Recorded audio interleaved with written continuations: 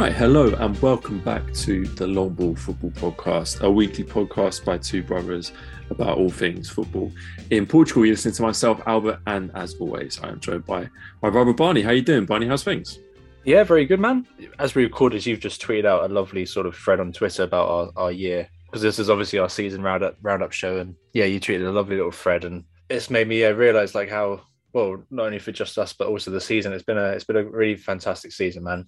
And I just wanted to say, because I'm not sure many people know, but I just want to reiterate the fact that you do so much for this podcast in terms of the editing, the Twitter, everything like that. I really appreciate everything you do for this, because you're right. It's been great to hang out with you every week, and it's been another lovely year of doing it.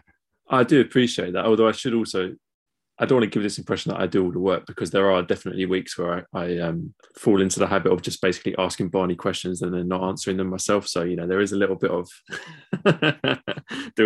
backwards and forwards. We should say at the beginning that, of course, the season has ended and it's been, as you say, an amazing year. So I'm sure we'll be saying this quite a lot, not just on this episode, but on our next episode as well. We have to say a huge, huge thank you to everybody that's listened and supported us over this season. Our first series doing this, we thought was incredible, and this one's been even better in terms of the engagement that we've got and the support that we've had from people. So we'll do proper thank yous maybe at the end of this show or maybe at the end of next week. But yeah, we'll have to say a big thank you. As Barney said, this is our end of season roundup show. So the plan for today, an ambitious plan perhaps, but we want to talk about every single Premier League club, and we want to assess their season, where they've done well, where they've done not so well, the best players, the managers, maybe what they can hope for next season. And we're going to touch on every single club. So if you look down in the description of this podcast, there will be timestamps indicating when we talk about every team. So if you only want to hear about your team, go ahead and jump ahead to when we have that discussion. But there are a couple of things we need to do first, Barney. And before we do anything else, we do just have to touch on the dramatic events from the final day of the Premier League season, as of course the relegation places were confirmed. Now going into the final day, Tondela had the biggest chance of surviving. They sat in 16th place. They had a 1 point advantage over Moreirense. BSAB were the most in trouble, as they needed both teams to lose and they needed to beat Arouca to survive. Their slim hopes were dashed pretty quickly, because Moreirense raced into a 3-0 first half lead as Vizela went down to 10 men. So they were done for pretty quickly, but all the action happened in the second half as the afternoon continued to swing backwards and forwards in Tondela's favour, as they needed that win to survive. And Boavista kept equalising. The drama reached a peak about 80 minutes in. Tondela scored to make it 2-1. It seemed like they'd done enough, but it was an absolutely heartbreaking 86th minute equaliser from Boavista, which sent Tondela down in 17th place. It was incredible drama, and it lived up to everything we could have hoped for. Genuinely, Barney, I think that 2 hours on that Saturday was the highlight of the whole season for me. It was very, very dramatic, wasn't it? There was so much. It was just nice to have so much riding on it, for all three of those teams. It could have quite easily gone any way. And I feel like, it was slightly similar to last season, wasn't it? I was just thinking like how to have so much drama last day. There's not many leagues in Europe who can say they've had that. Yeah, it really didn't let us down. I mean, I have to admit to the listeners that I was looking after my kids, so I was asking you to get the updates. Yeah, and boy, did some of the text you sent me. yeah, I was pretty overexcited. I feel like I owe an apology to anybody that followed my little Twitter thread or. Actually, fuck that. I don't apologise. I'm not sorry. I was way too overexcited. I loved it. It was so good, man. The drama was amazing. And do you know what? Credit to you, Barney, because we did our predictions at the end of last week of what we thought would happen. And you said that Moreirense would survive, and I didn't. So, everyone knows I love Moreirense, but on the last day, I bottled it. I didn't back them. But you did, and you were right to. They completely... I know we're not going to talk too much about the games, but I mean, they just showed from the off, really. The way Paulinho closed down Fernandez and to get that red card, it might have been a soft red card for some people, but Moreirense have had their fair share of bad luck this season, whatever.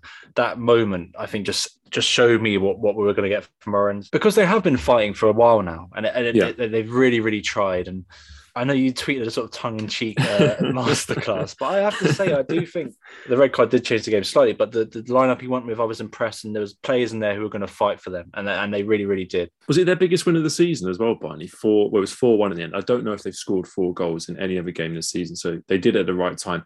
I don't think it matters that Vizela went down to 10 men. I think there was only one team winning that game, whether there was 11v11 or 11v10. It was the perfect attitude at the perfect time, and we've had a laugh and a joke at Sarpinto's expense.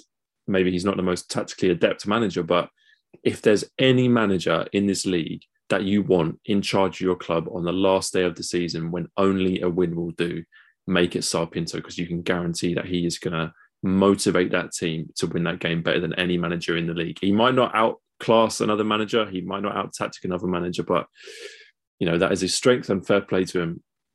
They did it. Tondela then, Barney, because I really did think that they would do enough, but I think this game kind of indicated why they got themselves in this mess in the first place. Not organised enough to see out the game, unable to beat another, let's face it, fairly average team in this league when it really mattered. Quite simply, they just weren't good enough. It's an interesting case for me. I think it's been a running thing for me with Tondela. You mentioned the fact that they couldn't close out the game. The two centre backs for them, Sagnan, the French centre back on loan from Real Sociedad, and Quaresma on loan from Sporting. Sagnan scored in this game and Quaresma assisted them, and that was obviously very important for them. But I think throughout the season, there has been a frailty at the back, and I touched on it early in the season. Perhaps put down to players being on loan, being too young. They need someone to play with them, to sort of lead them. If you see what I mean. Unfortunately, I think that's what we sort of saw in this game. But you've also, the whole team defends, don't they? So you can't just put it all on them too. But it's been a weak squad, hasn't it? It's been, and I think, Albert, do you know what I think I wish I touched on last week was something that I feel I've completely overlooked, really, the importance of Jean Murillo, who they sold in January he went to Mexico, didn't he? And I think how the pace he brought to that team in terms of them getting forward up the pitch and how creative he was. And he wasn't like banging in tons of goals or getting loads of assists, but I think to lose a star player like him, because he was the star in that team, and I think that's really cost him, hasn't it? Yeah, I totally agree. He was just a key attacking outlet that they never replaced. And it wasn't a strong squad anyway. So, that was never a good sign. And lastly, Barney, I think we should have a conversation that we probably haven't had all season. Maybe some people have been waiting for us to have all season, because we should talk seriously about BSAT for once. Most people have realised by now we pretty much avoid talking about them. I don't think either of us are a fan of what that club stands for or who they are, but we have to treat every club fairly. And I want to state my position very clearly. I have the utmost respect for BSAD's players and every member of staff at that club. I think they're all professionals trying to do their job. And I do not take any pleasure in those professionals being relegated, because relegation is a very difficult thing to deal with, especially in a league where, let's face it, these guys are not being paid an awful lot, and some of their careers might now be looking a little bit more difficult. We've also made no secret of the fact that we don't think that this BSAD project is a project that has any future. And I think this project failing is almost what football needs to prove that you cannot just take a club out of context and run it solely as a business and be successful, because it simply does not work.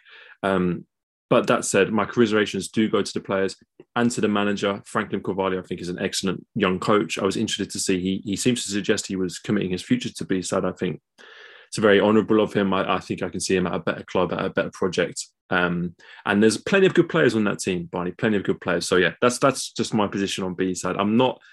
I'm not surprised that they went down. I'm not too sad that they went down, but I do want to just pay my respects to those players and all the stuff. Yeah, I think that's very important. I think because I was going to say a similar thing to you, because I know I've been sort of hyping them a bit last few episodes, but I also want to get my position clear and say it's great that they've gone down. But I think it's a really interesting point you make there about there'll obviously be a lot of staff there who, would just need to stay at that club for their livelihoods, and of course they should do that. But the players, Albert, I think is a really interesting one. And I think I wanted to talk about Johan Barai, who, because in this league, it's not guaranteed you're going to get a club if your contract runs up, I think. Because if you look at Johan Barai, he was playing in Serie A, he ended up at Gil Vicente, and then he didn't have his contract renewed, and he was without a club from August until January when BSAD gave him an opportunity, right? And he's, you know, he's getting paid again, and he's, because footballers don't have, you know, long careers, and they've got to get their money when they can.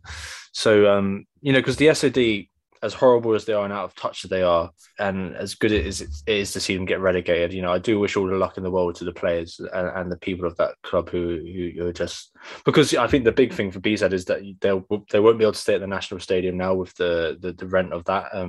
Not that they were getting any ticket money anyway. I don't know. But so yeah, I think they could be in real trouble now as a club, and so it'll be interesting to see what happens to them. And of course, it just leaves us then to say good luck to both Moreirense and Chaves in the relegation playoff. That's now confirmed. Chaves, who finished third in the Segunda Liga, will play Moreirense, who finished 16th in the Primera Liga. First leg on Saturday, and then the second leg is the following Sunday. So keep your eyes on that fixture. That is going to be fascinating. And of course, we should say a big congratulations and welcome back to Rio Ave and Casa Pia, who will be joining us in the Primera Liga next season. Really interesting, Barney. Rio Ave rejoining us after a 1-year absence, and Casa Pia rejoining us after an 83-year absence. So two very different stories there, two very different clubs, but two clubs I'm really looking forward to seeing next season. Yeah, I'm particularly looking forward to seeing Rio Ave back, because I think they're such an interest. Well, they got the best kits, but but no, I'm looking forward to seeing what they can bring back to this division. Yeah.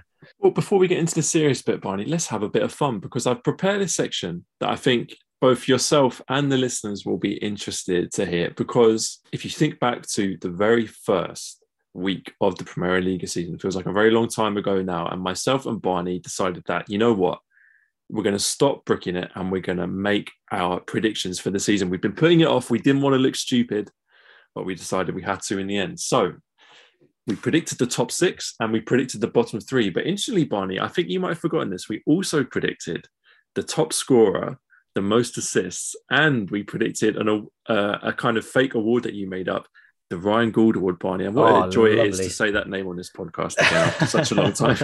And the intention of that was basically a player from a real kind of rock bottom team, maybe a relegation threatened team, that was going to be a kind of a hidden gem that could step up to the top level. So without further ado, we're going to play you a little excerpt from that episode where me and Barney, first of all, give our predictions for the top 6. Well, look, we're going to do this. The European places 1 to 6 and bottom 3. Barney, I'm going to let you go first, basically because I don't want to go first. Well, it might seem quite boring what I've gone for, but I'll say it and then I'll explain. I've gone Sporting, Porto, Benfica, Braga, Santa Clara, Vitória Guimarães. So pretty much the same top 5 as last season, but it's going to be a hell of a lot more closer for me. I think it's going to be a point or two difference between, you know, the big 3, potentially 4, 5, and 6 as well being. Yeah, and I did make these predictions before the weekend's football, I should say. yeah, that's worth noting. Well, so the only difference from the top 6 that we had last year, obviously, is you swapped Passos for Vitória Guimarães. What's that based on? Well, like last week, people heard me not giving Passos a chance. I wasn't expecting the players that have already performed very well to step up. I was expecting them to very much be, as Jorge Mal said, a season of consolidation. And I thought Vitória Guimarães and the Pepper would, you know, be able to improve, but I didn't think that they were going to be able to improve enough. And I thought once Santa Clara potentially got knocked out of the Conference League, you know, there's still a very good squad intact at the moment. So that's why I went for it. I don't know if you think that's a bit of a silly decision. No, it makes a lot of sense to me. Obviously, 4th place Braga, that's a pretty easy one. Going into your top 3 then, Barney. Benfica in 3rd place, Porto in 2nd, Sporting in the lead. Our Sporting fan listeners will love hearing you say that. I just think they've shown in even the Super Tassa, just the continued momentum is there. And I think that the young players will be growing in confidence, growing in belief, and also growing in their experience and ability. So yeah, I've stuck by my prediction from last week. I've gone Sporting, and I think Porto are going to edge on Benfica again, just because I think there's a more settled team there than Benfica. I think Benfica are still working out their best team. Do you want to do yours? Do you want to compare? Happily. I'm not bricking it at all.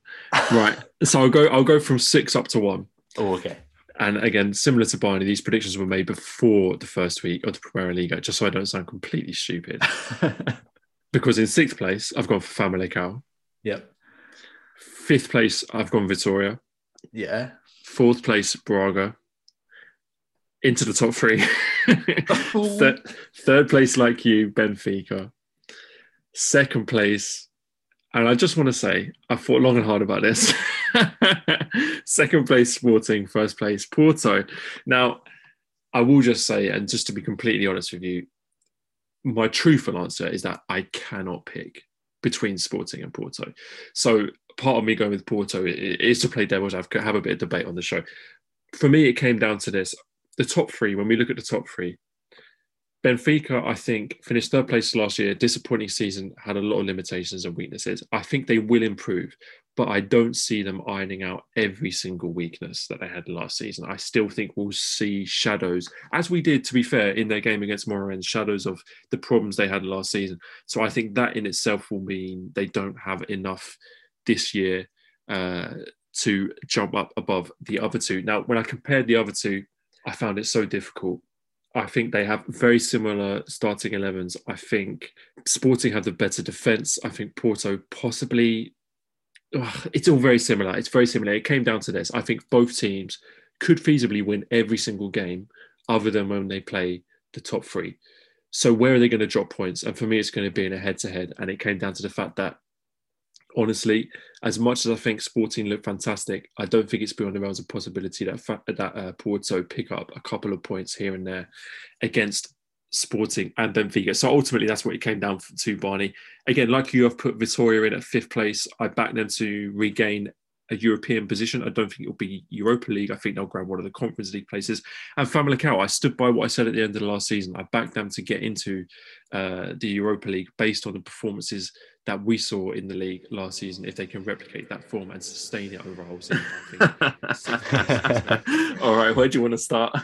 Do you know what I will say is that I feel like at the time I felt very unknowledgeable, but now hearing back, I feel like I was pretty knowledgeable. Yeah, not bad. Well, look, to be fair, Barney, I think your top six was bang on, apart from one club, right? Yeah, and also you got the title in the wrong order, but we'll let you off. Me, on the other hand, I don't know where my fucking love for Famalicão came from. It's always been there, man. It has always been. I just loved Ivo Vieira, man. I loved him. Anyway. Well, do you know what? They finished really strong last season, and to be fair to them, they've done similar. They finished pretty well this season. Like they were. Yeah, their form was frightening at the end of last season, and it looks a bit daft now. But listen, it could have been worse. Both of us got the top four, right? I got Porto, right? I'm pleased. Well, do you know what? Listen, hearing you there saying about they could even not seeing them drop points at all. Fair play. That was a great shout. And I think that Benfica, that was really interesting, wasn't it? What you said there was not really improving on from last season, and I feel that's a really interesting question, isn't it? Like, have they? Like, it's been a really weird season, but exactly. Well, we'll come on to that discussion in the second part of the podcast. Well, look, top six, not too bad. A couple of funny answers, but at the end of the day, got most of it right. Yeah, nothing too crazy. Well, let's move on to the bottom three, Barney, and see how we did there. All right, man. Let's do the bottom three. So I've gone rock bottom Arouca, then Boavista, and then Vizela in the playoff spot. Okay, very interesting. All right, go on. Do you want to talk about that? Arouca, I just felt like being the third team coming up through the playoff, I didn't think they'll be in a strong position. Boavista, but just what's going on there, I just think it's too messy. It's too scary. There's not enough players that I recognise. It's just it doesn't feel right. And then sort of going off the back of what Jose was saying from especially to Segunda last week, I thought Vizela might play some nice football, but I feel like they might struggle to get points on the board. That's what. No, totally fair assessment. I'm not going to argue that. I've gone for two of the same team, Barney. I've got Boavista in 16th place. So for me, I think they'll get into the playoff spot. I've gone for Arouca in 17th. But the team that I've gone rock bottom for me is BSAD. I cannot see them getting out of a relegation battle this season. I think the squad is even weaker than it was last season. It wasn't particularly strong then. I don't really see it as a squad with a lot to fight for. I don't see it really, even though they've signed the Mercurial Sandro, I don't really see them as a team with so many leaders. I don't see it as a club that players really want to play for. And for that reason, I just feel like their time has come and they've not really invested in the squad. I don't really see much ambition there. And I think this will be the season where they fall out of the Premier League. Arouca 17th, like you. I think, unfortunately, they don't look strong enough to stay in the league. That said, I think they'll have a little bit more fight and might be able to, maybe in the last 2 or 3 games they'll pull off a win to put them out of the bottom spot. But I think ultimately it won't be enough. And Boavista, again, for me, they are one of the 3 worst squads in the league with lots of issues off the field. But let's not forget that they do have experience in this league. So I think that will be enough to get them up to 16th. I'm going to have to see how the playoff goes if and when it happens. Well, where do we start with that lot, Barney? First things first, both of us really down on Boavista. Really down. I do remember that. And I remember us talking about it. And I remember my impression of Boavista after the summer was that this owner is fucking them over, right? He's selling off all their best assets. They really struggled last season. They only just kind of survived in the last couple of games. And then I thought they regressed in terms of the squad, which I think they probably did. Angel Gomez went. Certainly. Albert Ellis went. So I was really down on them and really worried. And I remember kind of tweeting about that a couple of times at the beginning of the season, and Boavista fans kind of coming back to us and being like, no, you know what? I'm confident. I think we'll be mid-table. I really doubted it, but we were proved wrong. So, absolutely fair play to Boavista. It's not been a remarkable season, but they've survived and they've been better than a lot of teams. So fair play to them. I feel bad for what I was saying about Arouca. And I know, we both shut on Arouca. Oh, it feels so bad now, doesn't it? I think it was easy, wasn't it? We didn't know too much about them at the time. They were the team.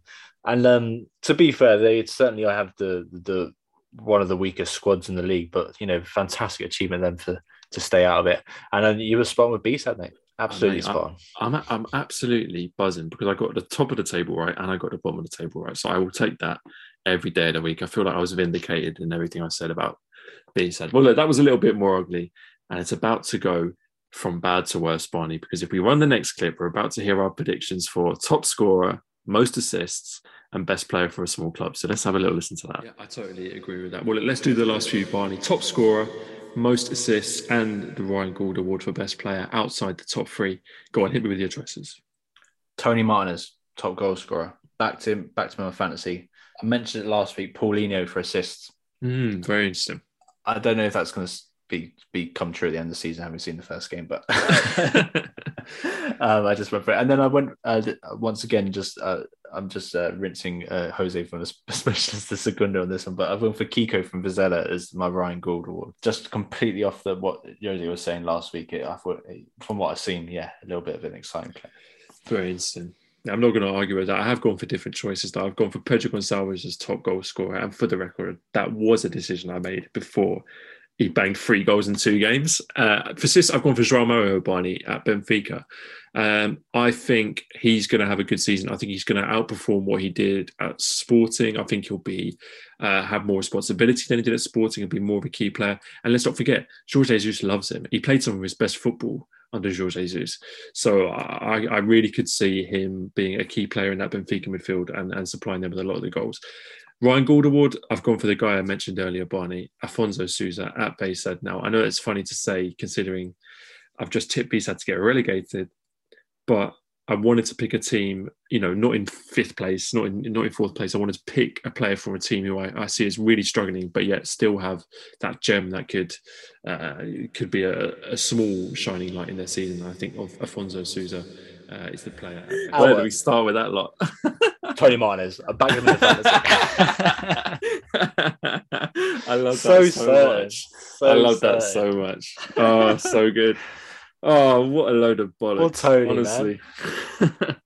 I mean, Pedro Gonçalves wasn't a bad shout. Fucking João Mario, though. What was I thinking? I think I made some good points on João Mario, but obviously, didn't even come close. Afonso Sousa, I think he's been a good player, though, to be fair. I'll take that. And Kiko Pondozo as well. I love him as well. So I think that was a good shout from yourself. But we got those other 2 dead wrong, man. Dead wrong. That's so funny. I think that is always a tough one to do, isn't it? I think, but I certainly didn't have Darwin in my mind, if I'm honest, at the time, as even being a possibility. So that's a good point. Yeah, I just love the certainty, man. Tony Martinez.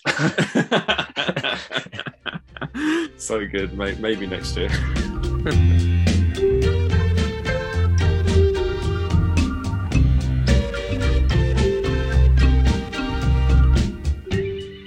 All right, well, let's get down to business, Barney, and do what we came here to do, and that is to analyse every team from the Premier League this season as our post-season roundup. Now, we're going to run this from the top down, starting with Porto, and we're going to go down all the way to Arouca in 15th place. Let's start with Porto, Barney. Obviously, a lot has been said about them already. It was an exceptional season, a title-winning season in which they extended their unbeaten run to 58 games. They beat last season's champions by 6 points, and they really dominated the league from start to finish. Yeah, absolutely. And I think, hearing back to our season predictions for the beginning of the season there, I don't think either of us were expecting to be as quite as impressive as they have been. I think there was a real change in the Porto that I'd sort of got to know, and players like Vitinha, I mean, it just was the prime example how he sort of changed that team. And then, of course, the wonderful Luis Diaz, who I think, it's such a pleasure to see him slotting straight in at Liverpool and doing it incredibly well for such possibly the best team in the world. So, they've been a real joy to watch, and not something I thought I'd see myself saying about a Conceição team, if you see what I mean. Yeah, and I think it is interesting to compare them to last season, because let's not forget, had they not slipped up against Braga, if they'd got a win against Braga, they would have won this league by 9 points. As it was, they only won by 6. But they've done very well compared to last year. Of course, they got 11 more points than last season. They won 5 more games than last season. I think that's pretty huge, to be honest. They also drew 4 fewer games, which tells a story in and of itself. They scored 10 more goals. They conceded 7 less goals. So the improvement has really been across the board. And I felt like we ended last season by saying they dropped too many points. They drew too many games. And I think that's been the major difference this season, is that they've cut out that sloppiness. They've cut out those inconsistencies, and they've been pretty ruthless throughout the whole season. And I think that's, the mentality the team have shown with the addition of youngsters from Conceição, I've mentioned Vitinha, Fabio Vieira, of course, has been a sensation. Evan Nilsson sort of being let loose into the team, João Mario right back as well. Those players coming in and still having that we're going to win every game by at least a few goals has been so ridiculous, really. And the players deserve credit. It's funny because we mentioned before we recorded this podcast, we were going to try and pick out like 1 or 2 key players from each team that have been a success. The thing about Porto is that you could pick 7 or 8 out of their starting 11 that have just been fantastic players all season. So it really has been a team effort, and credit to the manager as well. I just read out those stats of what they've improved, and I think that improvement really comes from the top down. He's made them the most organised team in the league. As I mentioned, they've conceded the fewest goals out of any team this season and scored the most. So, when you've got that kind of combination on your side, things are only really going to go one way. And just to look ahead to next season as well, Barney, of course, what can we expect from them? What do they need to do over the summer to keep this momentum going? I think for me, it comes down to what players are they going to keep? And I think Porto are in an interesting position, because I think they're probably better placed to keep some of their best players than a lot of the teams. Meditaremi, not likely to get a big move really, given his age. I think Porto is probably as big as it will get for him. Otavio recently signed a new deal. And I do feel like if they're going to lose anyone, it could be a young player, maybe a Vitinha. But then we've also seen that they've got plenty of other good young players to slot into those gaps. So things should be pretty good. The one big loss for me, Barney, will be Chancellor Mbemba. I'm not sure if it's confirmed, but it seems very likely that he will leave. And with Pepe not getting any younger, centre-back could then look like being a bit of an issue. I've got to say, it was a lovely old job though, them bringing Semedo on for the last game of the season just to get his medal. There's a couple of other players, a couple of keepers gone, didn't they? Yeah. I think they're a very interesting team out, because for me, I'm sort of tipping Otavio to potentially move on, because I do think they need to make money, and I think I think he could potentially get a move somewhere and be that cash cow. I think Vitinha is another good bet on that. But I've got to agree with you. I think they are in a very strong position in terms of keeping the vast majority of that squad together. And then perhaps maybe we just need to look at the manager out, but whether Conceição might be tempted to move somewhere else, because he's been a great servant to Porto now. It's been 5 years. Yeah. Although he has been quoted saying, he's still got 2 years on his contract, so we'll see. But all people do, don't they? Exactly. I totally agree. I think if they're going to look to strengthen anyway, it will be in defence. Probably fullbacks and centre backs will be what they look at. But other than that, they seem stocked in great areas. Like you, I don't think Conceição will be on his way anytime soon unless a good offer comes up. But yeah, I think next season, obviously it's a bit too early to say, but they're in a very strong position. Let's talk about Sporting, Barney. I think Sporting are a really interesting case to talk about because there's the obvious disappointment from their perspective of finishing second, especially as they went into the season as title holders. But of course, they couldn't match what Porto did this year. That said, they've still had a really good domestic season. They finished on 85 points. That's exactly the same points tally that won them the league last year. They won one more game than last year, interestingly, and they increased their goal tally by 8 goals. But obviously, they lost a few more games as well, which is why they didn't win the league this season. Of course, an excellent showing in the Champions League as well. So it is really hard to fault Sporting this season, other than maybe 1 or 2 instances where they drop points that they'll be disappointed about. I agree with you. I think it has been easy to be a little too critical of Sporting this season, but I think the main area for me, Albert, is the forward positions and the goals. We've said, I mean, the headline of the season, in hindsight, for me, has to be the poor season Pedro Gonçalves has had. I thought he was ready to light up the world the way he performed last season, and I feel like Amorim was banking on that again this season. He really stuck with him, and when him and Paulinho weren't delivering, that's maybe where we saw the gap between them and Porto come from. Is those games where they needed a couple more goals, and I think I'm most excited to see Sporting in this transfer window. I think because I think Amorim had built something, and now he's got to do a little bit more because of players underperforming and the ages some of the players getting and stuff like that. So I think I've got no doubt he can do it. I think he's really up to the challenge. I think he's an excellent manager. I think it's just so many pieces to put together, isn't there? And in my head, I can't sort of work out the solution to sort of close this gap between Porto.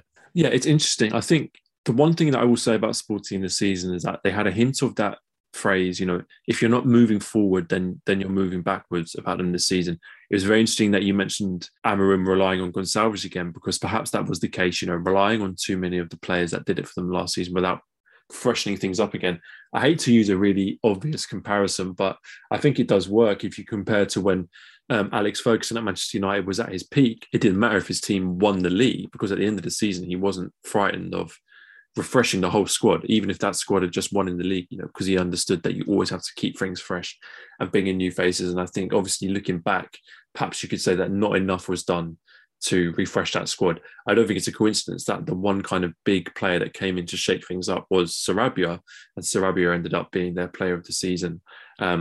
I agree. The summer's going to be really interesting. They've already done some business. They brought in St. Just at centre-back, very important. I think they could possibly do with another centre-back, depending who leaves. I think they've been linked with Morita. I think that would be a good signing. Again, a fresh face in the centre of midfield.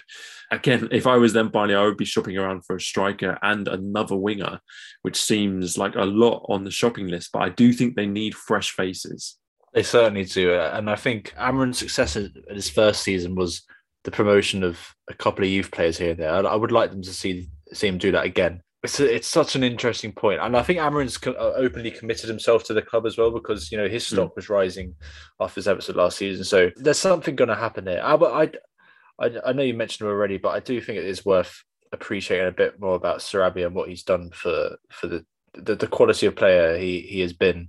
He's really absolutely shown, and the way it was the 17th minute when the fans were applauding him last game, I thought that was, I mean, how much more money can he be getting for him not to come back here?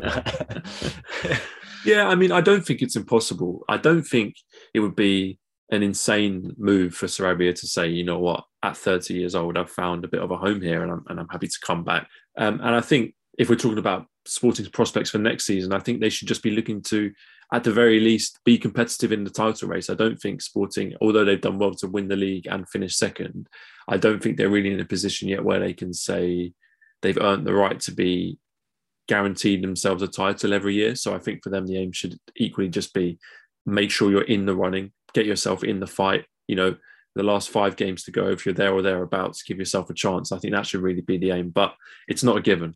And I think that's a really big thing to remember is where they've come from. Yeah. I know it's been a rapid rise on that, Amorim, but this is still a club who, unlike Benfica, who will be shopping around for big talent across the whole of the world. Uh-huh. You know, Sporting's budgets are a lot more restricted, and they quite often look within this league. So yeah, it's credit again once to Amram for putting them in a really strong position with a squad far less in value than the other two teams in the big three. And let's do Benfica, Barney. Obviously, third place, a big disappointment for the fans and the team. And I think the real disappointment was that they never really showed at any point any chance of really challenging for the title. They didn't look massively improved under Verissimo, I have to say, after Jorge Jesus left. Darwin, of course, the big positive of this season. His performances have been a joy to watch. And of course, the Champions League was a great success and I think gave the fans something to enjoy. I think without that Champions League run, there'd be a lot more fans who are a lot angrier than what we're seeing now. Because I think at the moment, there's just a kind of general disappointment around Benfica fans at the moment, rather than sort of active hostility. No, but I think we've also got to remember, please don't, but if you want to clip out that moment I said early in the season where I was quoted saying, I can see Benfica winning every game this season under Jorge Jesus. I don't think we should forget that, because they were pretty frightening at the beginning of the season. I thought the way Rafa was playing, they really did have something going, and then it all sort of just fell apart. And the Champions League run was great, but Verissimo hasn't really done anything really to really excite me. Obviously, we've seen Roger Schmidt's coming in from the PSV manager, will be starting now, I take it, and there's always lots of transfer rumours around him and who he's going to bring in. Verissimo has been an interesting one now, because the success with the B team he had that sort of got him into this position seems really impressive, and it does seem a shame. I expect him to stay in Portugal. I haven't been, but like I said, the main thing for me, I just haven't been convinced by him at all in terms of seeing the teams he's put out, the style of play, his ideas that just haven't seemed to translate. So yeah, I wish him luck, but I don't see him going too far. Well, we're going to come on to Braga in a second, but I think Verissimo is one of the names linked with Braga, interestingly, but we'll talk about that in just a second. Of course, the arrival of Roger Schmidt is the big news that we haven't covered on this podcast yet. It kind of was announced when we were off for a couple of weeks, but he's coming in from PSV. And do you know what? I don't mind at all Benfica bringing in a foreign coach. I think an outsider perspective could be exactly what Benfica needs, because they need some kind of shock to the system. They need something to break them out of the rut that they've been in these last 2 years. They need a strong character as well, which it does seem like Roger Schmidt is. And I think that could be healthy for the players as long as there's a respect that goes with it. It's still a very aged squad, this team, yeah. and some of the transfers that they brought in last summer, João Mario has been left out of favour. He's 29. Mate as well, they brought in from Torino. He's 28. Yaremchuk as well, like Rodrigo Pinho, I completely forgot was there.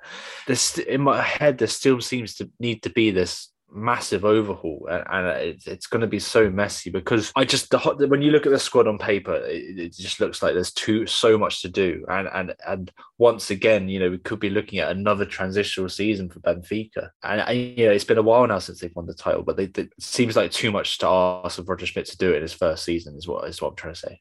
Yeah, do you know what? I'm tempted to agree with that. I think that's a pretty fair assessment of the situation. There's so many average players. I suppose the question for Roger Schmidt will be, can he get more out of those players? Maybe then it becomes a simpler task if it's not about moving on, 10 or so players. It's more about moving on 3 or 4 and getting the best out of what you've got. Maybe that makes his job easier. But yeah, I totally agree that it's a big job that he's got on his hands. Well, let's talk about some positives though, Barney. Of course, the biggest one, as I mentioned, was Darwin Núñez. Now, we expect him to leave. There's been all sorts of clubs linked with him in the summer. Premier League clubs, PSG, big Spanish clubs, everyone and their mum has been linked with Darwin Núñez at the moment. But he's worth it, really. We have to say that, I think, because he's scored so many goals and he's put in so many good performances, and not just performances against smaller Portuguese clubs, but he's done it in the Champions League as well. We expect him to leave, and it'll be sad to see him go, but he's been a great one to follow. I've really enjoyed his story. It's only 2 years, but it feels like a long time that he's been connected with the Primeira Liga and Benfica. I think, now the season's come to a close and we've seen him under sort of 2 managers, and obviously that first season of August, which was a real mess. I'm inclined to say that the position he's got himself into is all down to him. It's not sort of someone bringing the best out of him. It's all been his his development of his own back. And yeah, he's a phenomenal player. I'm inclined to say now, and he's going to be great wherever he goes, and he's going to be a massive loss for Benfica. They're going to have to really replace him in terms of goals. Yeah, that's going to be a very difficult task. And I think one other key thing that we haven't touched on that has to be on the agenda for Roger Schmidt is getting back to promoting the youth players that they haven't done for so long under so many managers. It was really interesting to see Verissimo's team. I don't know if you watched the game, Barney. Benfica played at the weekend against Passos. It's really interesting to see the team that Verissimo put out on the last day of the season. A lot of young players, a lot of youth players, and a lot of players that looked really good, to be honest with you. Araujo up front looks excellent. Forgive me, I forget some of their names, but there were some great players on the pitch, and especially a young playmaking midfielder that I liked a lot. So that has to be on the agenda for the new manager. Get back to promoting those youth players, because not only, I think, does it make good assets for the club to sell on, but I think it just brings a different energy to a squad when you've got those hungry players in and around the squad, rather than players who are kind of just journeyman players there to kind of sit out their contracts. I think it brings a completely different dynamic to the squad, and I think it will do them so well if they get back to that side of Benfica that we know so well.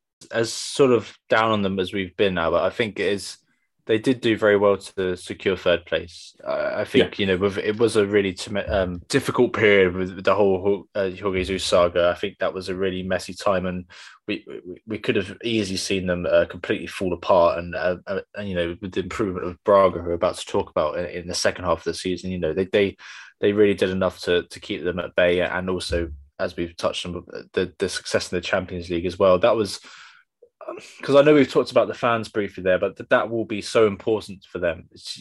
That is, but Benfica in the Champions League, getting through a couple of knockout games, that's massive for them, and it really sort of puts them back on the map in terms of being a sort of a European giant, if you see what I mean. Absolutely. Completely agree with that. Well, let's talk about Braga now, Barney. And I think we should start with the manager, really, because that was the big news that came out today as we record this, that Carlos Carvalhal will be leaving the club at the end of the season. We knew his contract was up, and we knew it was likely that he was going to leave, but I still thought perhaps there was a chance he'd stay. But now it is confirmed that he's going to leave. I think he's been a great success at Braga, honestly. I know a couple of times we've spoken about, it's a shame they weren't more competitive for third place, etc. But I think when you look at what Carlos Carvalhal has achieved, 2 consecutive fourth place finishes, they made it to the Europa League quarterfinals this year. They won the Taça de Portugal last year, so that's a bit of silverware for the trophy cabinet. And he's done it the whole time on a very shoestring budget, not spending big money on players. And he's got an incredible record of bringing through youth players at Braga. I think he's done a great job, and he's left that club in a really good place, in my opinion, for whoever comes in next. I mean, yeah, I think his achievement this season, it's always easy to go for one of the big three managers being coached this season, but what he's done at Braga is incredible. And that's completely down to the amount of youth players he's brought through and how attractive the football they've been playing has been. It is a tough job at Braga, isn't it, Albert? Because everyone's expecting the same most seasons, and the statistics in terms of what he spent, I think they spent 3 million, but they got an income of 26 million. They really are working on turning players around, and I'm gutted to see him go. I think they're in a really exciting position with the players that he's brought through the season, with some of the other players who are likely to stay there. I think there really was something building there, and I can't begrudge him for leaving. I think he'll get a good job, because I think he's certainly, in my eyes, considering his time in England as well recently, his stock has completely risen for me. I think we've seen a really fantastic coach just produce some magic, really. Yeah, and good luck to him wherever he does next. I really hope he goes to a club of a decent stature, because I think he deserves it. He's proved that he is, as you say, a very good coach.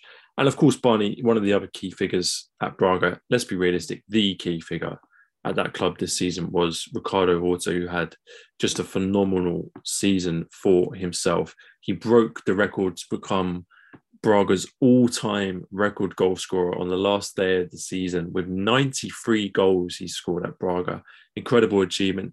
This year in the league, he scored 19 goals and got 5 assists. He's the club's top scorer. The guy is just an absolute legend, and I cannot speak highly of him enough. What a gift it is for Braga to have a player like him committed to the club. And I think how important, how last summer there was that heavy rumours of him going to Atlanta in America for huge money and him turning that deal down. How important that decision was for his career now, because I'm expecting him to move on and go to one of the big three at least, if not another club in Europe. And incredible player and an incredible performance from him. Because as much as I've hyped Carvajal there and for what he's done to the team, without Horta, they would be in a completely different place. Yeah, I think that's very fair. He's really stepped up and been the leader in that team, which is part of the reason why they've done so well. And equally, Barney, I think, I do want to mention a number of players who I think have done well for Braga this year. Ali Al-Masrati, who got off to a slow start and we kind of questioned his commitment to that club, really. He's turned around and done really well, got back up to that form that we expect from a player of his quality. Louis Medeiros, Barney, everyone knows that I love this guy. He's one of my favourite players on that team, a really underrated player that I love watching. I think he's been excellent. Vitinha, the young striker, I think he's been phenomenal. 6 goals this season. He's got a big season ahead of him, I think. I think so too. If they can keep him, I think so.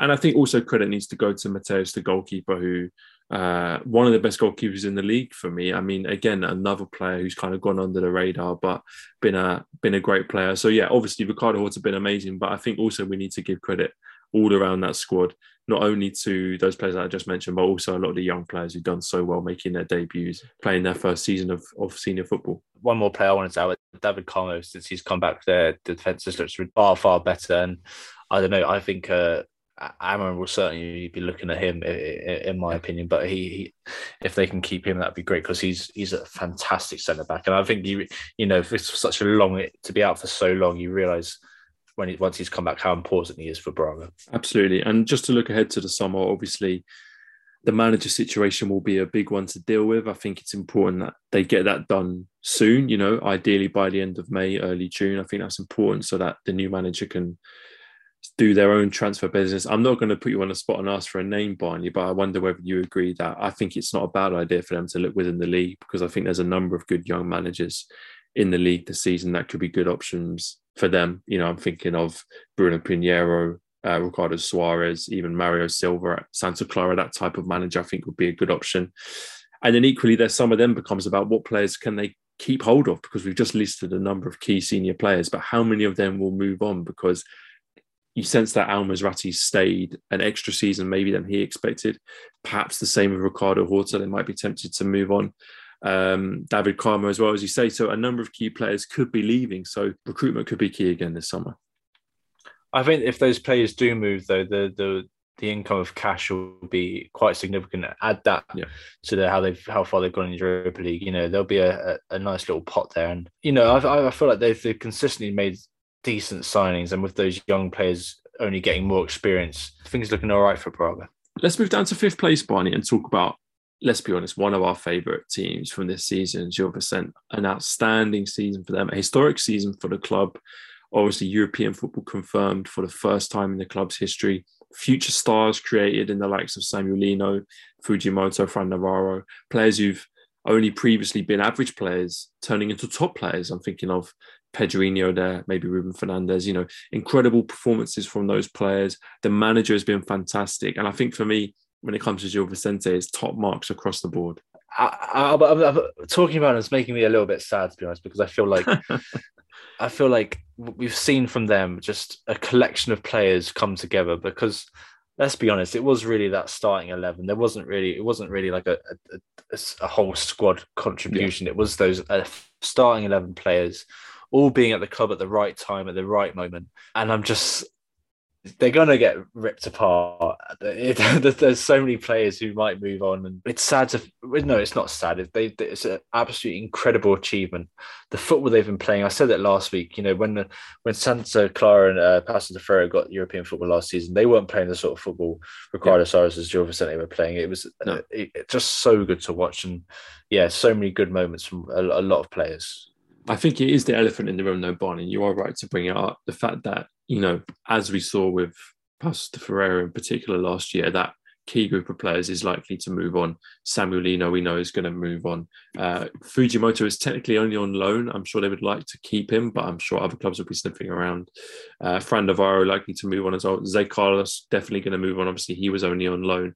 So plenty of big players that are going to move on. And I think the message just has to be in this situation, just enjoy it while it lasts, because we know that these clubs are not likely to keep these good players. So rather than focus on the negatives, let's just reiterate what we've just said, that this has been an incredible season. And I hope everyone associated with the club is proud of what they've done.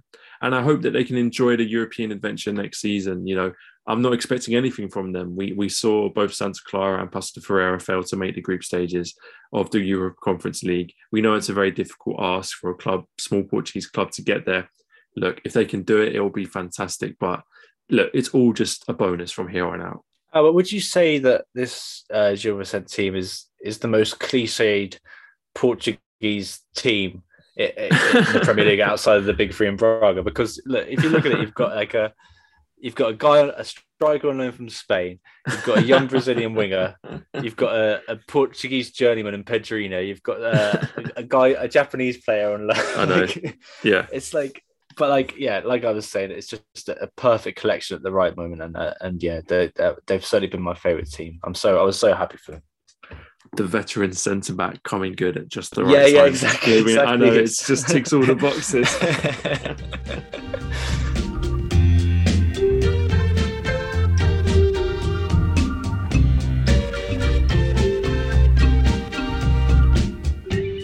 Okay, let's move on to Vitória de Guimarães.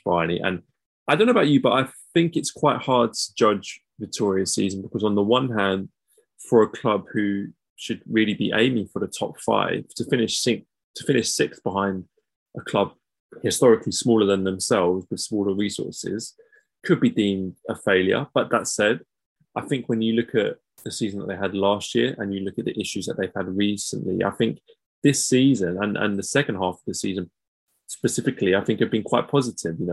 They gave themselves a chance of nicking 5th place, but couldn't quite do it. I don't think the squad is particularly good, if I'm being honest. And I think they really do need to add quality to that squad if they're going to secure 5th spot next season. But I think they did, in my opinion, as much as they could this year.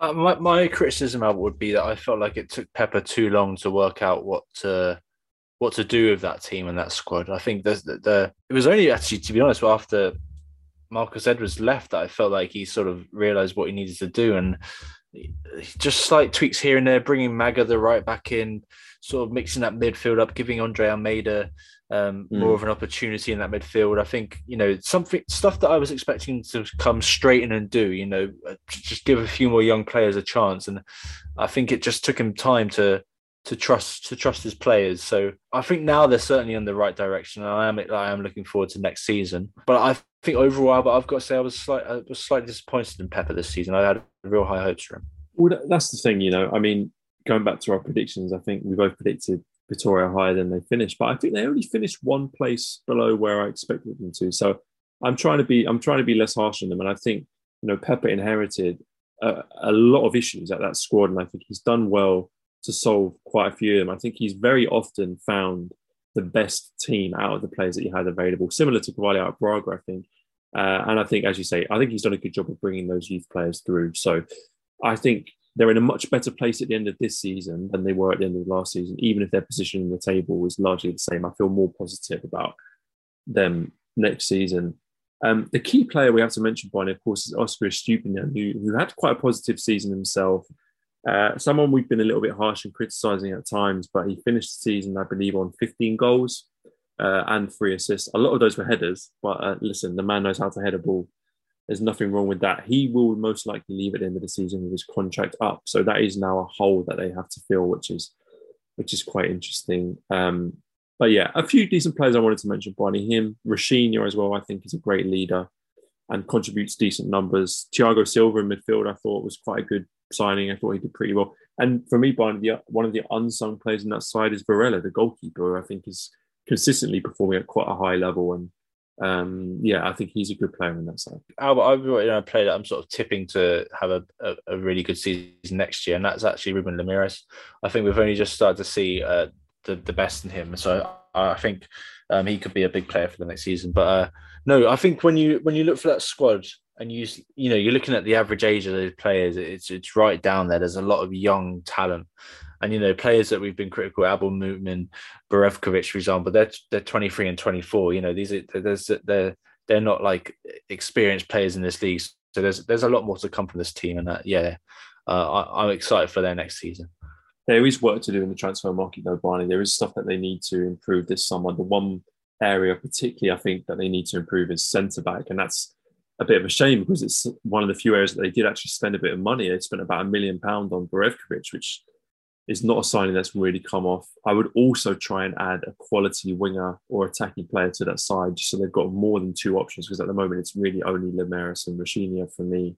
Of course, they need a striker if Estupiñán does leave. So, the shopping list is quite extensive, but I think a lifeline could be in the young players that they have. I think there's a great crop of young players there.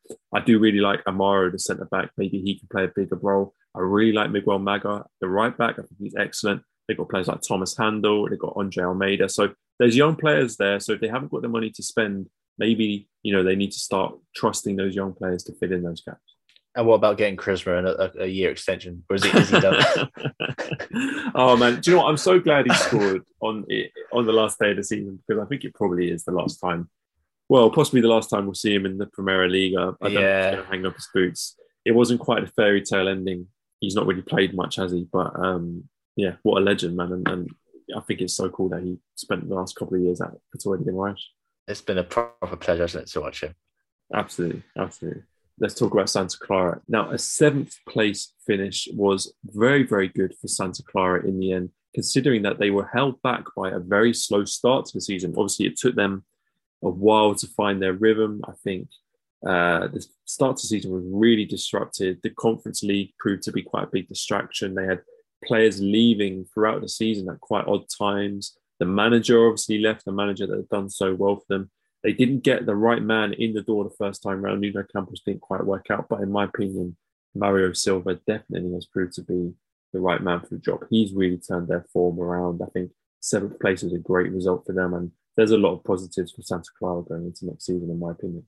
Oh yeah, completely. I think to be honest, I know in my predictions I had them quite finishing high again, but around November, December, I had very, very little hope for them. I thought they were potentially going to be in a relegation scrap. So yeah, the way they've turned things back around, and still, like, I feel like that's a recurring thing with Santa Clara is players leaving in January, midway through the season.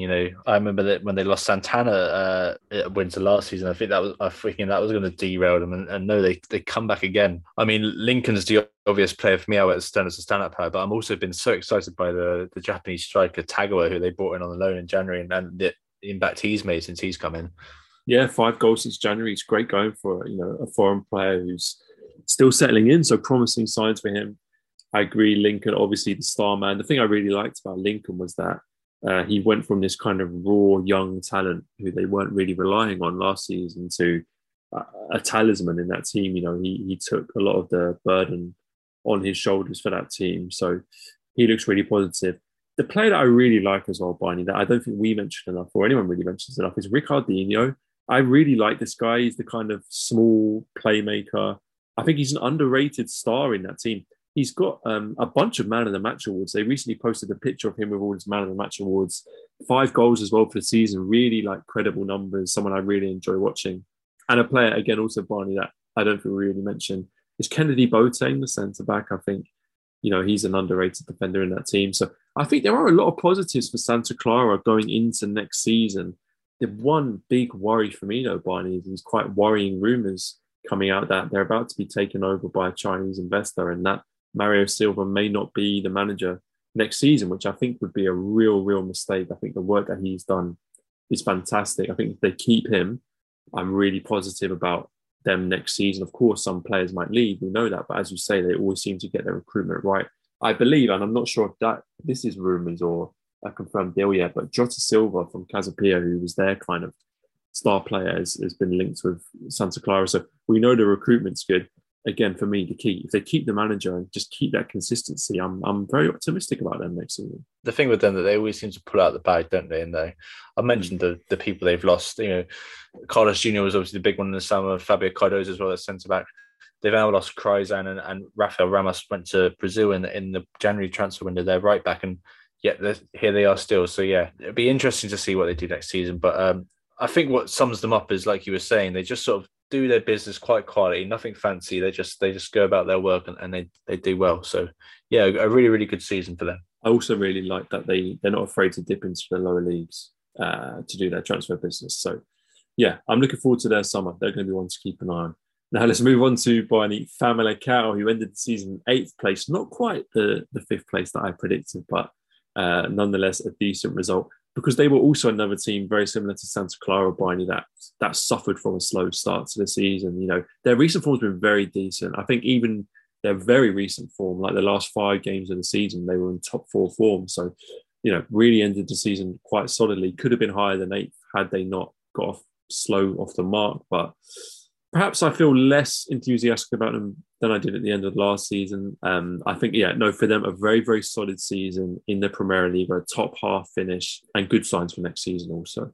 A really confusing team for me, Albert. I still haven't quite worked them out, because there's so many departures and arrivals, isn't there, in terms of the players that they bring in and ship out. I think a player for me, Texeira, when they got him in from Feyenoord, that bit of experience, because there is a lot of young players in that team. And I think when he came in, he offered a bit of quality up front, which really sort of helped them second half of the season and sort of help have the strong finish they have.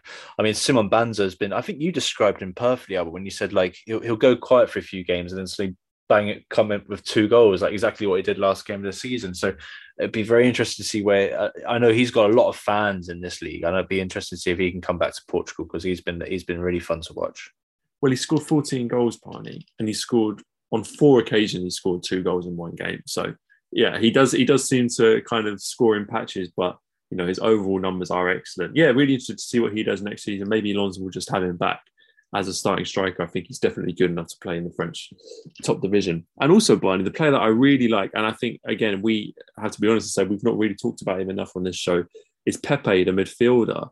I think his numbers are excellent. 5 goals, 7 assists, really good attacking midfielder, good playmaker, one of the hidden gems of that team. And the centre-backs as well, Barney, I like a couple. I know they sometimes play 3 at the back, sometimes they play 2, but the pairing that I like is Penetra and Richie Elliott centre-back. I think that's 2 quality players. Penetra in particular, I think he's got a lot of admirers from people who followed him in his Benfica youth days, at his Portugal youth days. And yeah, someone I like a lot. So good players in this team, good players. I'm not going to go overboard like I did last year and predict Europa League football, but I think they're in a decent position. Hopefully, as long as they have a more consistent season than they did last year, and don't scare their fans by getting involved in some unnecessary relegation battle in the first 6 months of the season. Just have a nice, consistent season next year. That's what I'd like to see from them. All right, moving further down the table. And let's touch on Estoril. And again, for them, Bayern, it's quite interesting because they've almost had the inverse of those 2 clubs that we just spoke about, who had a slow start but kicked on. They had an excellent start to the season. They flew into the top 5. Everyone was tipping them to be this season's revelatory club. But the second half of that season let them down ever so slightly. That dream of European football was taken away from them. They dropped a bit further down the table. But in fairness, never in any danger of relegation. So for a newly promoted team, which I find it easy to forget that that's what they are, but for a newly promoted team to finish 9th, never in danger, some good games, some good results, ticks every box for me.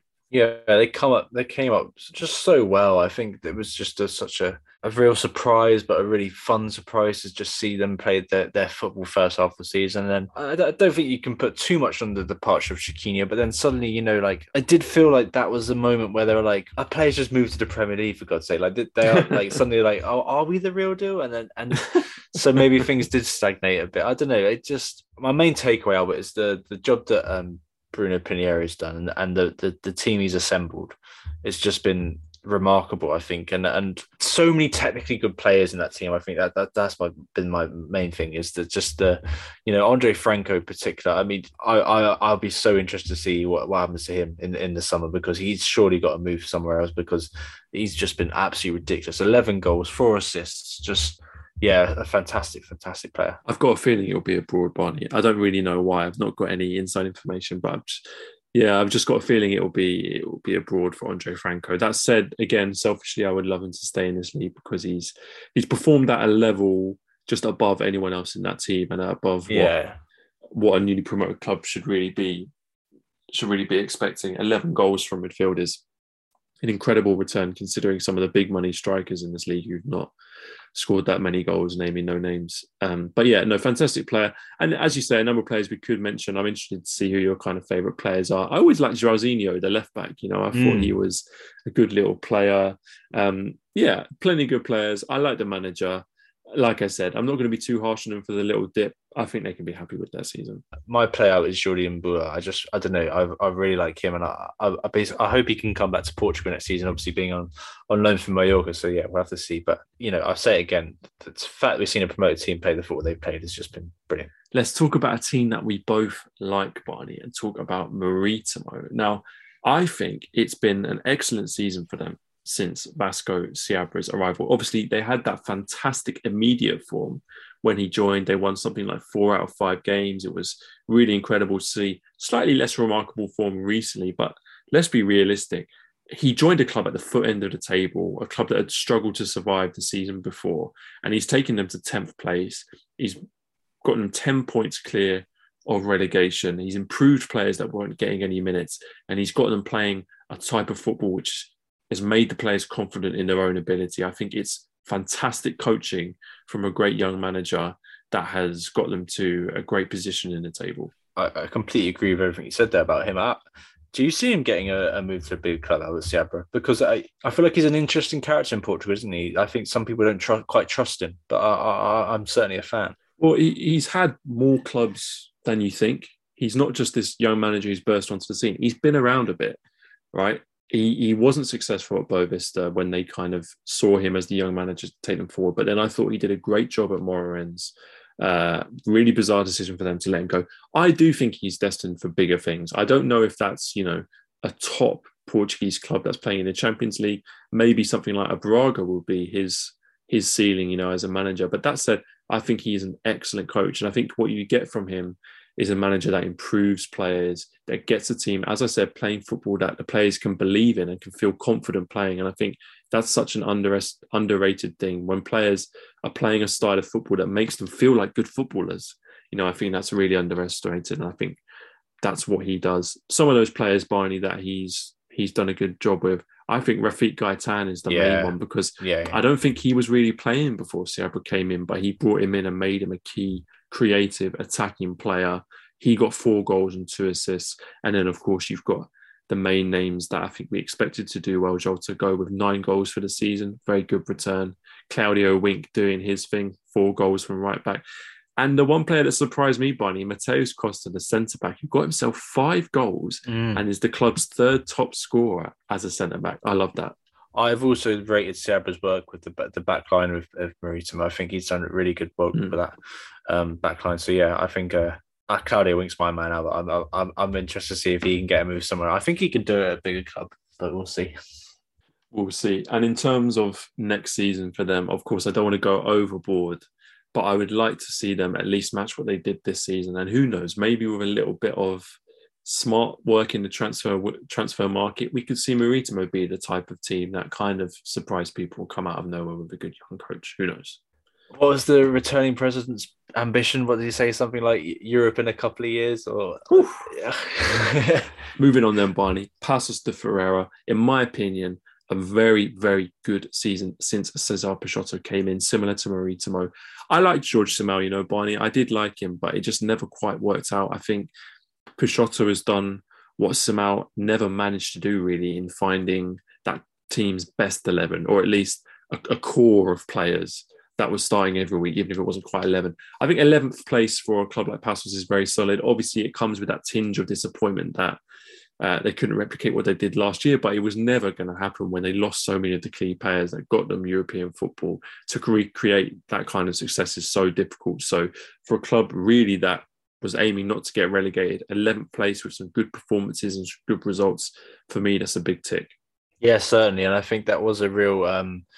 They really needed to find a new identity, didn't they? After Pepe left, and likes of Luther Singh, Bruno Costa, fantastic creative players, and I think Sergio Pochettino worked out in the end. I think Antunes has been a huge player for them on that left hand side. I think offering that creativity they've lost perhaps from defence, and then a player I know I've talked a few times about, but I really think has got a bright future, and is Mat Choi Jiao, the 19-year-old who's came through Passos Academy. I think he hasn't got enough minutes that I think he's deserved more, but when he has played, he's looked really exciting.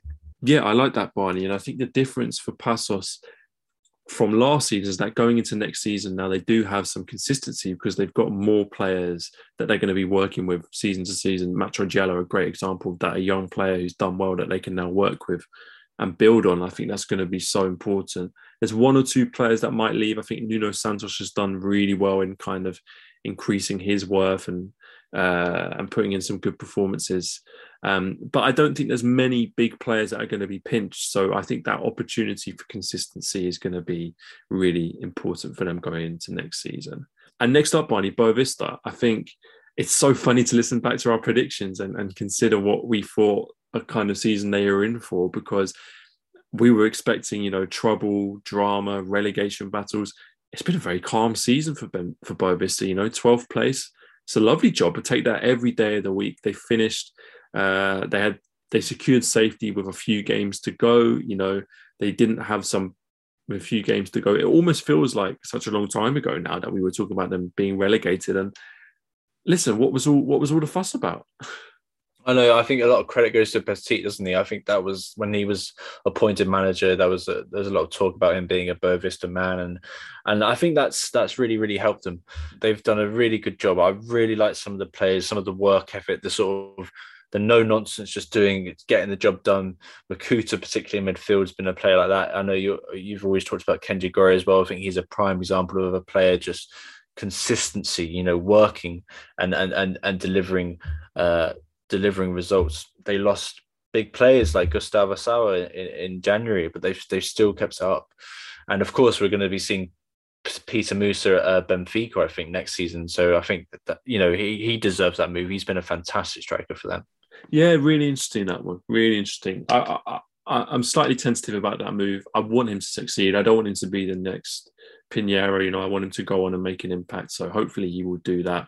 Gustavo Sauer, as you mentioned, it was a shame to see him leave, but I understand why they did it. Yanis Hamash as well, Barney, man, one of the best left backs in the league for me. Great player who is often overlooked. And yeah, I loved Kenji Gore. I thought he was arguably their best player or second best player for the last part of the season. He was fantastic. And, similar to what I was saying just then about Passos de Ferreira, going into next season, I think the thing that Boavista can look forward to is consistency, stability. They've got that now under Petit. They've got more players who are going to be on the books next season. I don't think they need to do anything crazy in the transfer market. If their aim is just to ensure survival, obviously don't get complacent, but I think they've got a good squad there that will be able to do that. So yeah, enjoy the summer, chill, and then with maybe one or two interesting signings, we could see them a little bit further up the table next season. I think that would be my message to them, just consolidation, really.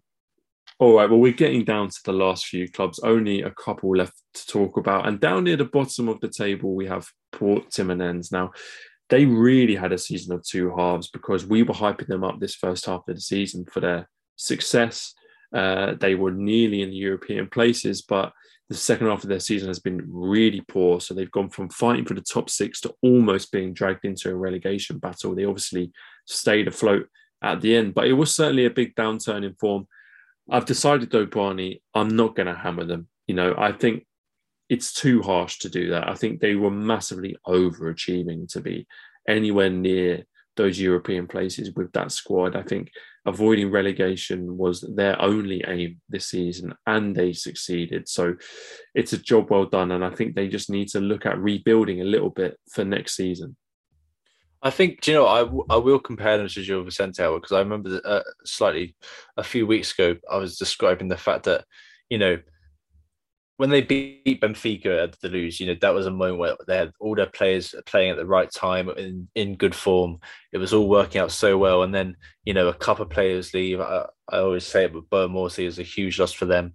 And there's players that sort of, I've only just sort of realized that it's like Lucas Fernandez, one of their most promising attacking midfielders. You know, he moved to Brazil as well in January. Sorry, there was a real change in the team, and a sort of a reminder that they are still a very small club. I think Paulo Sergio has done well. I think you're right to just keep them up and keep them out of the relegation scrap in the end. There's just such an interesting team out because I do feel like there's always some exciting talent there, isn't there? And if I was to pick a player that I think to keep an eye on, I think Felipe Relvas, the young centre back who's played a number of positions for them, I think left back, centre defensive mid. I think since he's come in second half of the season, I've really liked the looks of him. So yeah, it's not all doom and gloom for Portimonense. There's some excitement there. I'm glad to see you say that because, to be honest, when I was thinking about Portimonense and when I was to this show, I was kind of filled with a little bit of trepidation. I do worry about them going into next season, you know, because I think they have to be so careful not to be complacent. I think they've so easily got sucked into a relegation battle that had they not had a phenomenal start to the season, could have been much more damaging. I think they really need to do some recruitment in the summer because, you know, hopefully they've got Wellington Jr. now, who's a reliable goal scorer, because I think they really needed that after Beto left. I think they could add some quality to the wings because I don't think they've got an outstanding winger at the moment.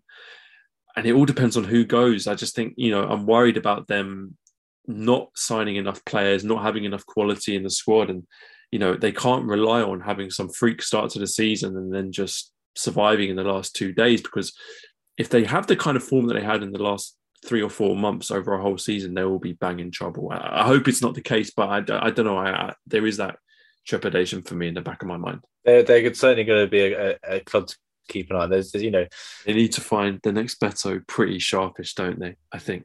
Well, 2 more clubs, Barney, and we're going to talk about the 2 clubs other than Estoril, who both were promoted to the top division, starting with Vizela, who finished in 14th place. Now, I would say it's been a fantastic first season in the Premier League for Vizela. Look, objective one for them, obtained survival, and they completed that with a couple of games to spare. Now, everything on top of that is a bonus. And while 14th place suggests that there weren't really many bonuses, I think the way that they represented themselves this season has been phenomenal. I think the manager has sent them out every week to play football in their own way. They've never compromised. The players have been fantastic. As a group of players, let's not forget that, have largely only played in the second and first division, plus 1 or 2 signings here or there with first Premier League experience. So the fans have been top notch. You know, this is one of the best fan bases in the league. They've backed their team home and away with good numbers. And I think they've been a credit to the Premier League this season. So I'm delighted they're going to be sticking around for at least another year.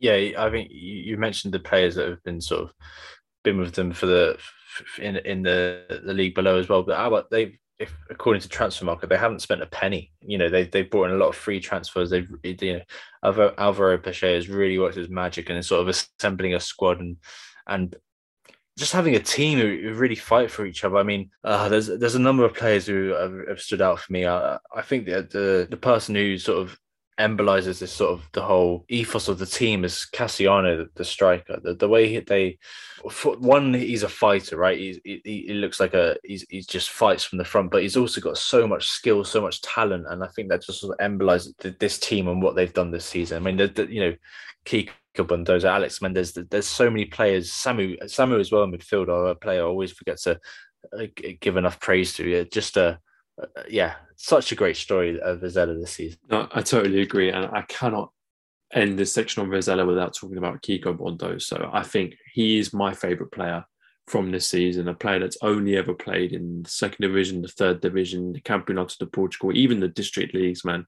And he's performed at such a good level in the Premier League. He's shown so much quality. I think he symbolises Vizela for me, you know, this team that have come from the lower leagues and are playing great football and competing with the best. I think it's fantastic. I've loved their story. So glad they're sticking around. And yeah, I cannot praise them enough, really. And look, lastly, Barney, it does bring us quite nicely onto the last club, Arouca, who finished in the last safe place in 15th. They were the other team newly promoted to this league. And, you know, we both tipped them to go down, and fair enough, they've absolutely thrown that back in our faces. Now, it wasn't easy. I think they only survived with one game week left. But those last few weeks of the season, I had confidence in them and I thought they had enough to stay up. They proved it. I think, you know, they've done so well to stay up. They were arguably the weakest squad in the whole league. You know, they came up as the third best team from the Segunda Liga, and they've proved all the doubters wrong and managed to stay up. Who knows what's going to happen next season? Who knows what's going to happen in the summer? But I think we just have to say a massive congratulations to that club and to the fans for a great achievement, in my opinion. Yeah, absolutely huge for what they've done. And yeah, I think, you know, they've shown that there's the players I wanted to highlight, Albert, because I think that those big stories in that team are Andre Silva, the striker, who of course gave it that brilliant goal from the halfway line. Goal of the season. So I think he's one to keep an eye on because he might get a move elsewhere. But also Albert João Basso, the centre-back. There's something about him I really, really like. He's 25 years old. He's not the youngest, but, you know, he's captained that team several times this season, and I think he could be in for a move somewhere big. I think he looks like a really good centre back. Yeah, definitely. And Evangelista to the manager. I'm really pleased they stuck with the same manager. Same with Vizela. They've stuck with their managers. They've kind of kept their core identity together. They've kept with the team that got them promoted and believed in them, and both of those teams have delivered. So a big congratulations to both those clubs. All right, well, if you stuck with us to the end of what was quite a marathon season roundup, thank you very much. That was hard work, but we enjoyed doing it. We really wanted to give some time to every single club in the league because, as our listeners will know, that's what we try and do in this podcast. We try and dedicate time to every single club in this league. No club gets priority. And we think there's great stories to be found at every single club in every single position in the Premier League. Well, look, that brings us to the end of this episode, but it's not quite the end of the season for us. We've got a massive episode coming up next week. It is the Long Ball Football Awards ceremony. This was such a popular show for us last season that we're back doing it again. We haven't quite finalised the categories, but you can be sure we're going to be crowning such accolades as Player of the Season, Young Player of the Season, Manager of the Season, and me and Barney will be giving our best 11s from this season's Primera Liga. So make sure you join us for that next week. It's going to be a massive show for us, and we're really looking forward to sharing that with you in a week's time or so. But that we do have to leave it there for today. And as the season's come to an end, we want to reiterate what we said at the top of the show. Just a huge thank you, really, to everyone who's listened, everyone who's interacted with us. You know, me and Barney do this for fun. This is our hobby. We love doing it, and we do it because of the listeners. You know, you guys make it possible. We've done some great things this season. We've managed to watch games in Portugal. We've interviewed people. We've been guests on other shows, and it's just been a fantastic year. So we really can't thank you enough. Just a couple of people I want to thank by name, of course. Tom Kunda, who's been such a huge supporter of ours and was kind enough to ask us to be part of the Portugal family. We're so proud of that. And a massive thank you to Tom. Big thank you to Jamie Farr, to Jose from A Specialist to Segunda. Big thank you to Zach Lowy, who had us on the Quartolinas, and just everyone who's been involved in the podcast this year. I'm waffling, Barney, so I'll let you take over. Oh yeah, just, you know, it's been such a pleasure to be part of the Portuguese football community. I think that's been the thing. A community I didn't necessarily know was there, but over the past 2 years, you know, there's been some amazing people just welcome us in, and it's a real privilege to be here. So yeah, thank you everyone, and thank you so much for listening. It means so much to us both. Absolutely. Well, look, we do end every show by asking for a review on Apple Podcasts. I'll just say this. If you've listened to the show this season and you've enjoyed it at any point, if at any time you considered doing something like that, make it this episode, because it would mean so much to us if you could go on your podcast app and rate us, leave us a review for an Apple Podcast. You can leave us a star rating on Spotify. If you don't use those services, maybe consider just sending the show to a friend who you reckon might enjoy it. Anything like that will be a big boost to the show. As always, you know you can find us on Twitter at LongBallFootball. I'm always happy to get involved in any of your conversations, but it does just leave me to say Thank you very much for listening once again, and we'll see you next week. See you next week.